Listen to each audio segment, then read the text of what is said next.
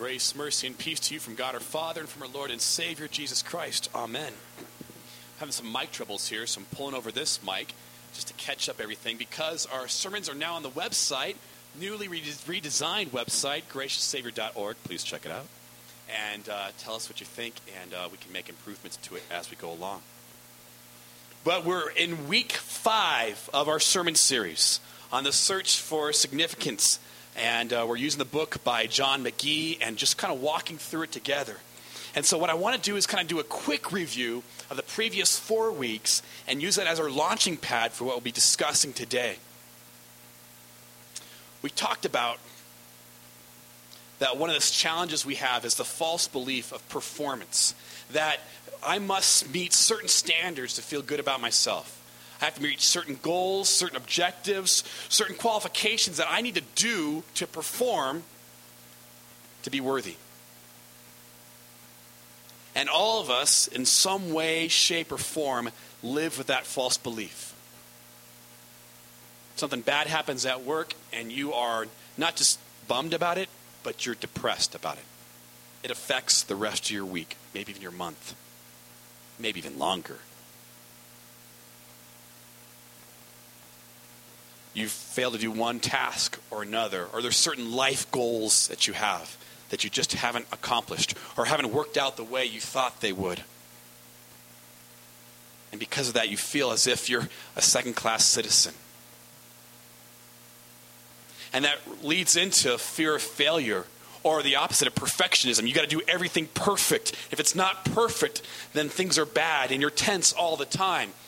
Or you'll manipulate others so that they'll achieve success for you, that they'll look good. Sometimes dads do this with their sons and moms with their daughters. There's a fear of risk. And God's answer to that is justification.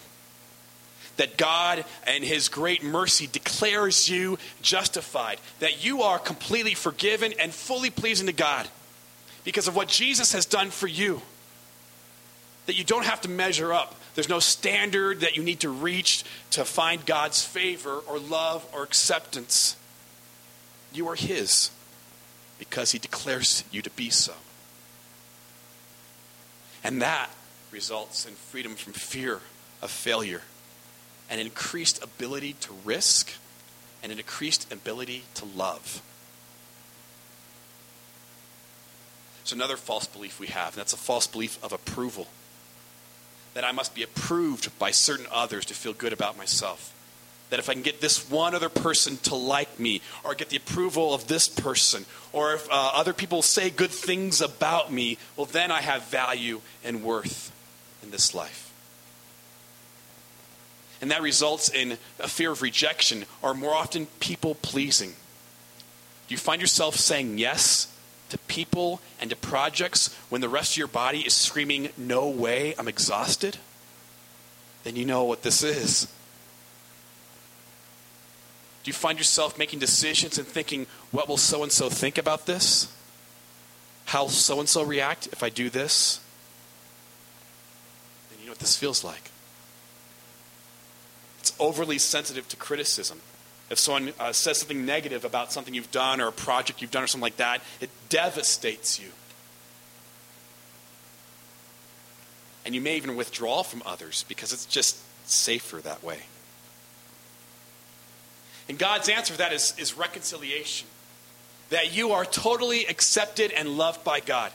See, justification says that God declares you to be His child. And reconciliation is God loved you enough. God loves you and makes you His. You don't have to fear rejection. You don't have to fear failure. You don't have to fear being unapproved or not up to par. And that results in a freedom from fear of rejection, a willingness to be open and vulnerable, and a desire to please God no matter what other people think. It's a powerful thing. We talked about blame. That sometimes when I fail, I believe that I'm unworthy of love and deserve to be punished. There's a guilt that just kind of overrides your life. And And that results in a fear of punishment. That something bad happens and you think, what did I do to make someone upset that this bad thing's happening to me? We live in a world that operates by the law of karma. Right? Something bad happens to you or someone else, they're getting theirs. That's not what God does. God's not a God of karma. If God was, we're all in trouble. And I'm leading the parade. God's a God of grace. He's a God of justice. That's what the cross is all about. But he's also a God of grace. And so if we live under a fear of blame, we punish ourselves, we punish others, we blame ourselves, we blame others for failure in our lives. And God's answer is propitiation. That Jesus took your guilt and my guilt upon himself. And because of that, you are free. And as Jesus said in the Gospel of John, if the Son sets you free, you are free indeed. And that results in a freedom from fear of punishment and an ability to extend grace to others and yourself. And to more easily love yourself, others, and Jesus. That's where we're at. So how does all this... Oh, one more. Shame. Shame is like blame. It's just internalized. It's deeper. I can't change and I'm helpless. Not only am I guilty, I feel guilty. I feel bad all the time.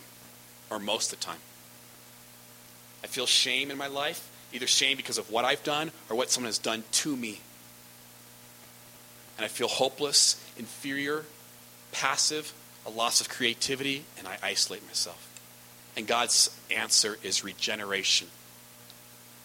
You've been made brand new in Christ. You've been made brand new in Christ. The guilt is removed and shame is erased.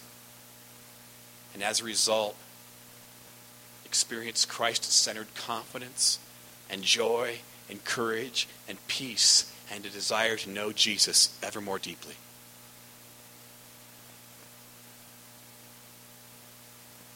How does that happen? How does that happen? Some of you may think it happens by just becoming a better Christian. I'm going to become a better follower of Jesus. I'm going to become super follower. I'm going to become mega disciple. I need more of that. And then if I get more like that, I can get that joy and peace that I'm so desperate for in my life. I need to be more like Tim Tebow. Right? I need to be able to sing Our God is an Awesome God while preparing for a football game. Do you see that clip on NFL Network? He's singing, Our God is an Awesome God. He's throwing a football. I'm thinking, this is right before his first start as a Denver Bronco. I'd be puking my guts. Be like, dear Lord, don't let them kill me. Don't let them kill me. I hope I can complete a pass. Just one pass, Lord. That's all I ask, right? Tebow's out there just throwing a football, singing God's praises. I need to be more like Mother Teresa. And she's a mega Christian, right? You don't get any better than Mother Teresa. I was at a conference a couple years ago, and this guy is describing how he was leading this other conference, and he had scheduled Mother Teresa to speak. And so he's talking with the nun who's kind of like her secretary. And he says, can we get Mother Teresa to come for a conference? And the nun says, maybe. And he says, okay, well, what would it take? She says, well, we'll schedule her. But if we're on the way to the airport and the Holy Spirit tells Mother Teresa that someone needs her help, then she'll stop and help that person and she'll miss her flight. The guy goes, okay.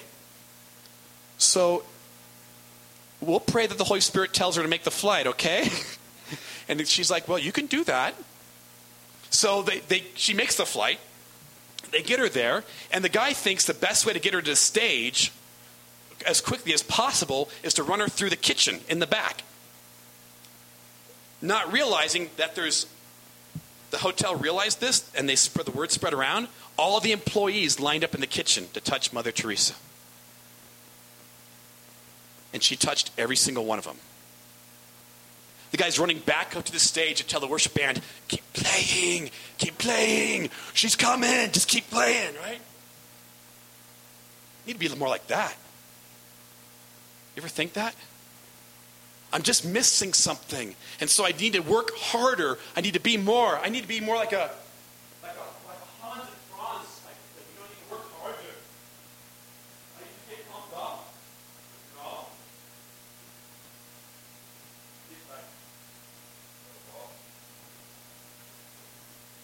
But sometimes we feel we're just flabby Christians. There's too much flab going on. I got my Bible and my weights, yeah? Yeah, flabby. Yeah, you are so flabby. Yeah, if you could all walk on water because you're so flabby, you just float. Flabby Christians, right? And sometimes we think that. I went to one church for 3 years when I was in college. 3 years. And I took notes of every single sermon for 3 years. And I reread those notes. And not a single one of them had the gospel of Jesus. It was a Christian church.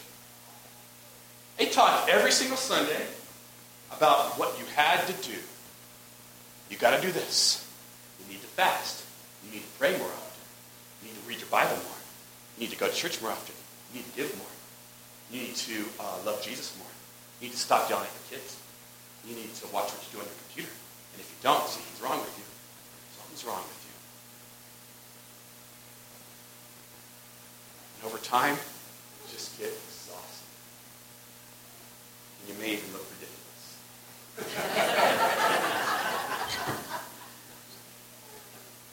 So how does it work? How does it work? If you work and you work and you try and you're exhausted, how's it supposed to work? The Bible tells us. Acts chapter 2. This is Peter's first sermon in Jerusalem on Pentecost. He says this, "Therefore let all Israel be assured of this, God has made this Jesus, whom you crucified, both Lord and Christ." And the people heard this, they were cut to the heart and said to Peter and the other apostles, "Brothers, what shall we do?" And Peter replied, "Repent and be baptized, every one of you, in the name of Jesus Christ for the forgiveness of your sins, and you will receive the gift of the Holy Spirit." This promise is for you and your children, and for all who are far off, for all whom the Lord our God will call. How does God work in your life? By His Holy Spirit. Promised to all who believe and call in the name of Lord Jesus, and all who've been baptized. It's a gift. My friends, it's a gift. Jesus puts it this way.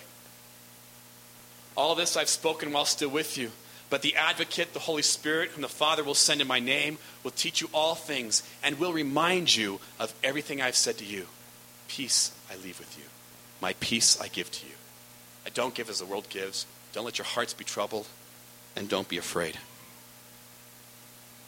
Jesus sends His Holy Spirit, a counselor who gives peace and works in your life.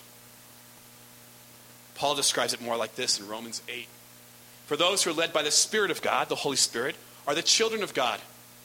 The Spirit you received does not make you slaves so that you live in fear. Rather, fear of failure, fear of rejection, fear of not being able to perform, fear of blame, fear of shame. No more. The Spirit you received brought about your adoption to sonship, and by Him we cry, Abba, Father." The Spirit Himself testifies with our spirit that we are God's children. And if we are children, then we are heirs, heirs of God, and co-heirs with Christ. If indeed we share in His sufferings, in order that we might share in His glory.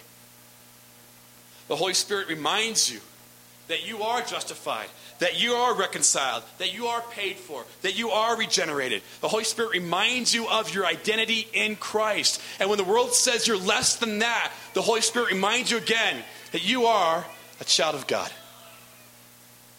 You are a child of God.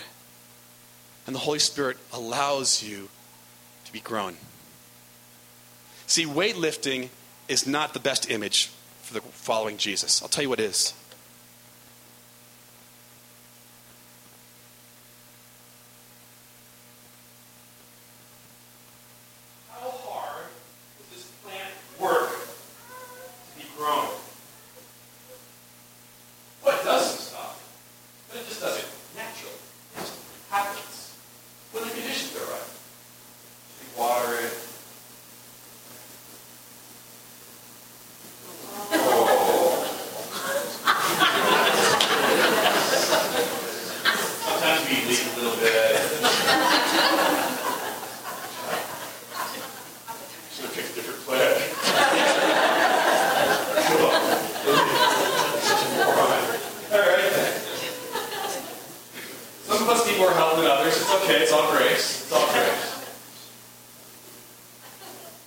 Conditions are right. Thank Jesus Christ.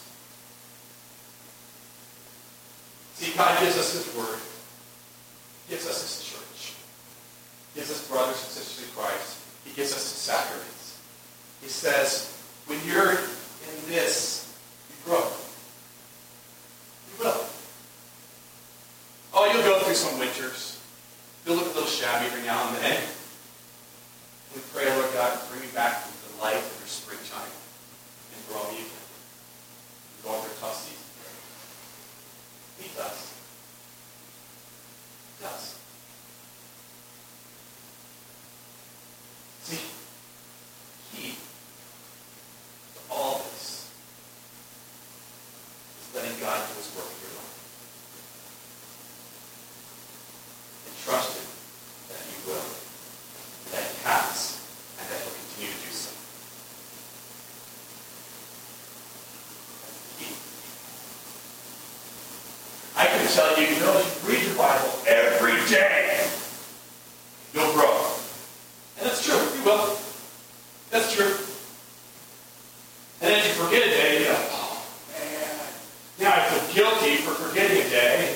And Jesus is like, no. It's a gift. It's a gift. You're like, if I pray every single day when I get up, before I go to bed, then I'll be a follower of Jesus, then I'll really grow. And you know what? You will. You will. But if you forget, that's why I crashed the car. No. Forget. It's all gift. It's all gift. It's yours. This is what Jesus has done for you. And when we grow, God, by His Holy Spirit, lives in you and breathes in you and sings through you. It might even look something like this. Oh, oops. There you go. And it didn't play.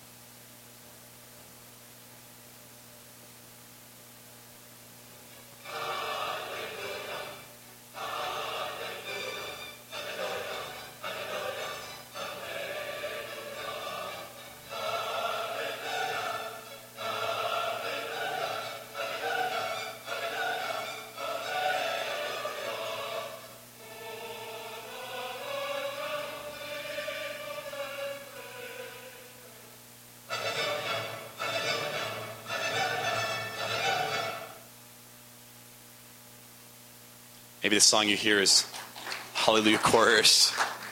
Maybe the song you hear is Amazing Grace. The song I always hear is If I Stand by Rich Mullins. But what you hear is God working in you. Because he promised to. Because he loves you. Put the weights down. Put the weight down. Remember Jesus' love for you. And live. And grow. And be. Amen. May the peace of God, which passes all understanding, guard your hearts and your minds in Christ Jesus our Lord for life everlasting. Amen.